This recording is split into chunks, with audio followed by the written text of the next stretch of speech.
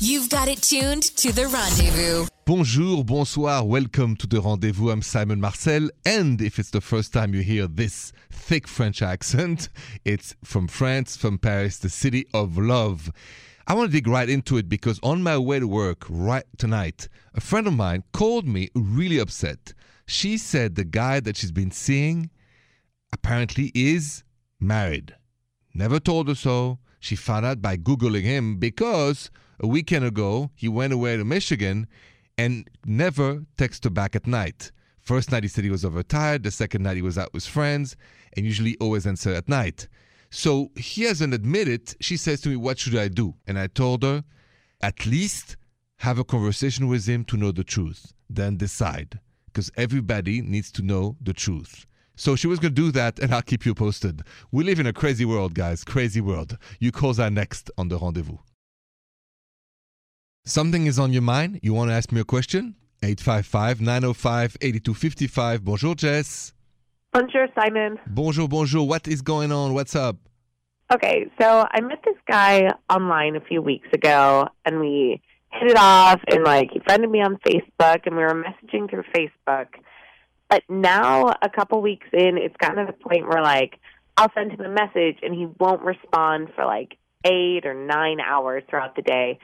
But he always reads my message, and when I ask him about it, he says, I've just been busy, and I was at work, and I couldn't respond. Mm-hmm. But he's, always active on Facebook. So I don't know if he's ignoring me, if he's lying to me. So, okay, before I answer, how much do you like this dude?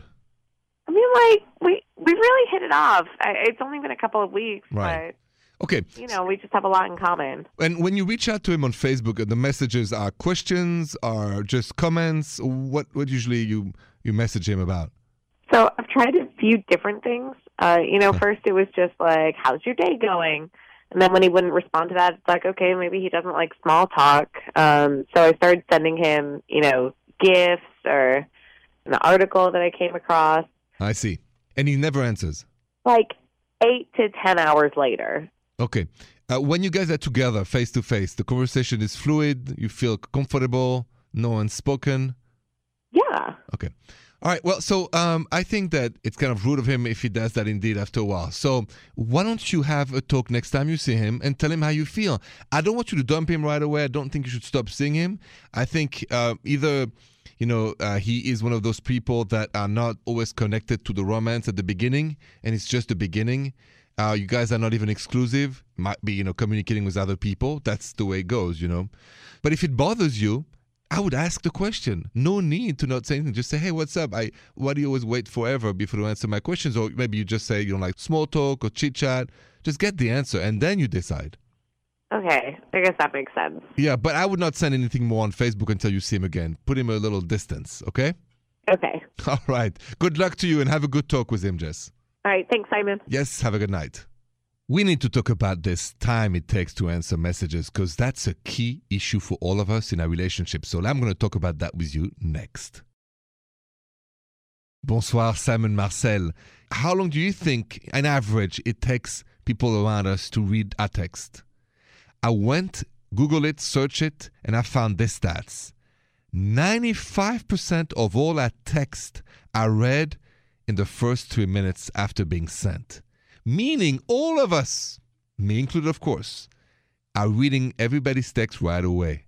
And then the question becomes, how long should we wait before to answer that text? And that is what I want to talk about next, because I got a lot to say about it. Stay with me. You're listening to The Rendezvous. It's Simon Marcel. So first, remember, 95% of all our texts are read in the first 3 minutes. That's the stats. That's official. Then the question is, how long should we wait before to answer? Why do we have to wait? Now, here's the thing, and I'm talking strictly in terms of relationships. I think at the beginning, I've noticed most women never answer right away.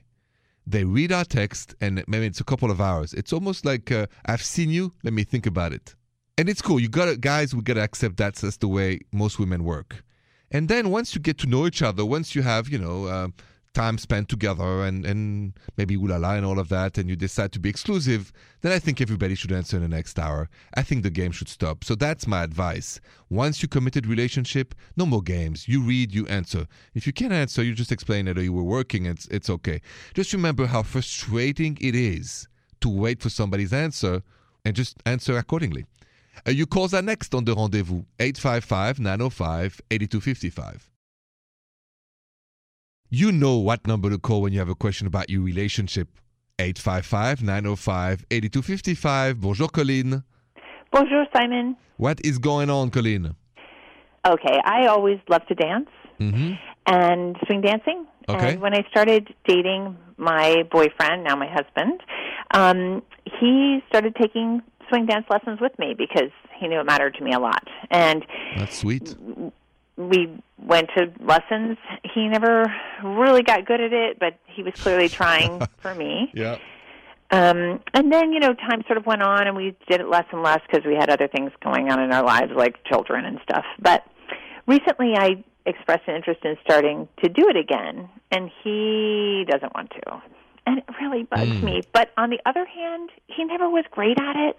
So, I don't know. I'm in a pickle. I don't know if I should just start going off on my own and doing it and trying to find a different dance partner, which I think might be not a good idea, or pushing him to. Okay, so before answer, why do you say it's not a good idea to find a different partner for dancing? I mean, this is. I just think dancing is intimate, and I think if you find someone else and they're a really good partner, I would probably spend a lot of time with him. I don't know. It just seems a little like. Okay, so is the unspoken there is a lack of attention, and there's maybe a slowdown in the ooh la la and the romance and everything else, and you just right? It feels like that. Yeah. Yeah. Okay. The best thing to do is talk about it always. And not just about the dancing, about everything that we could do better together. And I would not threaten, like, if you go dancing, you're going to be intimate. I would just say, listen, honey, I feel, we lose a little bit of our closeness. We have less ooh la la. We have less romance. Let's go on a date. Let's go in a nice restaurant. Don't bring up the dancing right away. Just reconnect with words. And then slowly, just like at the beginning, everything else will follow. But the real thing, Colleen, that I insist on is to rekindle the romance. And for that, first, you got to talk out what happened, that it went away. The kids, the busyness, life. And then once the truth is out there, there's a new space for you to be more romantic. You just have to clean the past before you kiss the future again. All right. I'll give that a try. Yes, small steps before you do other steps in the dance floor. All right, Colleen, best of luck to you, really. Thank you. Thank you so much. You're welcome. Thank you for your call. Have a good night. You too. I just got an email from John who's worried about his girlfriend's plans for Halloween. I'm going to help him out next on The Rendezvous. Simon Marcel, bonsoir. You have a question for me? You can't call me? Just send me an email at therendezvousshow.com. Trisha, what do we have? All right, so this is a listener email from John. And he says, my girl wants to go to a Halloween bar crawl with all of her friends, and she does not want me to come because she says it's a girls' night. I think it's weird that she wouldn't want me to go with her, especially because her and all of her friends are going to be wearing very provocative costumes, and they'll be drinking, and she'll be around other men all night, and who knows what could happen. I don't think it's a good idea for her to go without me. What would you do in my situation? John, I'm so glad you emailed me that question because Halloween is coming soon and I got the right answer for you and you're going to like it. Stay with me. Halloween is coming up soon and John has just emailed me and said, listen, my girl wants to go with her girlfriends, some bar, and I don't feel like she should go without me, but she said it's a girls' night, so you're not coming. Then John emailed me and said, what should I do? He doesn't like the idea of his girlfriend going out without him. Let me tell you what to do, John. Trust your girlfriend. Women might get together without us. They're not thinking ooh la la most of the time. Almost 99% of the time. Even if they drink, they don't think, oh my God, I can't wait to find a guy to ooh la la. They're having a good night. They're having fun. It's Halloween night. I think you should leave her alone, trust her, and then go with some guys and have fun too. Right? It's Halloween. And I think that women can dress this way or this way. It doesn't matter. Love is all about trust. Trust your girlfriend and don't even mention it to her. Don't say anything. Just say, have fun, honey. I'll see you when we get home and compliment her on her outfit. She'll love it. And happy Halloween to both of you. You calls are next, 855-905-8255. Every day, every afternoon, every night, somebody's being romantic to somebody else, and I want to know about it. Call me, 855-905-8255. Bonjour, Annabelle. Bonjour, Simon. Bonjour, Annabelle. You said you had a romantic story to share with me tonight. Yes. My boyfriend, well, this is when we were first dating. Mm-hmm. We were going to go out to dinner, and he said that he just had to stop for a second to pick something up from his house. So I was waiting in the car, and he was going to be right back. And he took a few minutes, and I was thinking, what's going on? Yes. But then he came back, and he said, oh, I need to show you something. I'm like, well, aren't we going to go? He's like, yeah, I just need to show you something. So he took me inside, and he had set up this whole romantic dinner in his house with candles and music and soft lighting, and he actually cooked. And it was just so romantic and so touching, and it was so much better than any restaurant could have been, you know? That's so true. What did he cook? He cooked, he knows I like fish, so he made a salmon with this creamy kind of sauce. It was really delicious. Oh, nice. You know, you said that this evening was better than any restaurant, and I agree. Sometimes a home-cooked meal is more romantic than any meal you can have in any restaurant, regardless of good the restaurant is, because it was prepared with love, it was prepared with care, it was prepared with romance. And that's why I thought the story is extraordinary. So thank you so much for sharing, Annabelle. That's an inspiring story. Oh, thank you. Thank you for helping me to think about it and remember it again. Yes, don't ever forget that story. It will inspire me to cook more, actually. So I will use that. Thank you so much and have a good night. Thank you, Simon. Yes, bye-bye. Bye-bye. I mean, really, if you think about it, would you rather go out with your mate or have your mate prepare the best home-cooked meal ever? Let's talk about that next. Simon Marcel, and if it's the first time you hear this show, it comes with a French accent from Paris. And in France, we love to cook, right? That's the reason why, actually, when I asked you the question, which one you prefer, a home-cooked meal cooked by your loved one or a meal cooked by an unknown chef. I personally always said there's nothing better than a meal prepared with love, romance, and care. Just like if you think of it, it's not just romance. It's also the way sometimes during holidays, you go home to your family and your mom or dad or both work together in the kitchen to prepare for the children a wonderful meal. You can't reproduce that to any restaurants. And another thing, in France, our mothers teach us how to cook.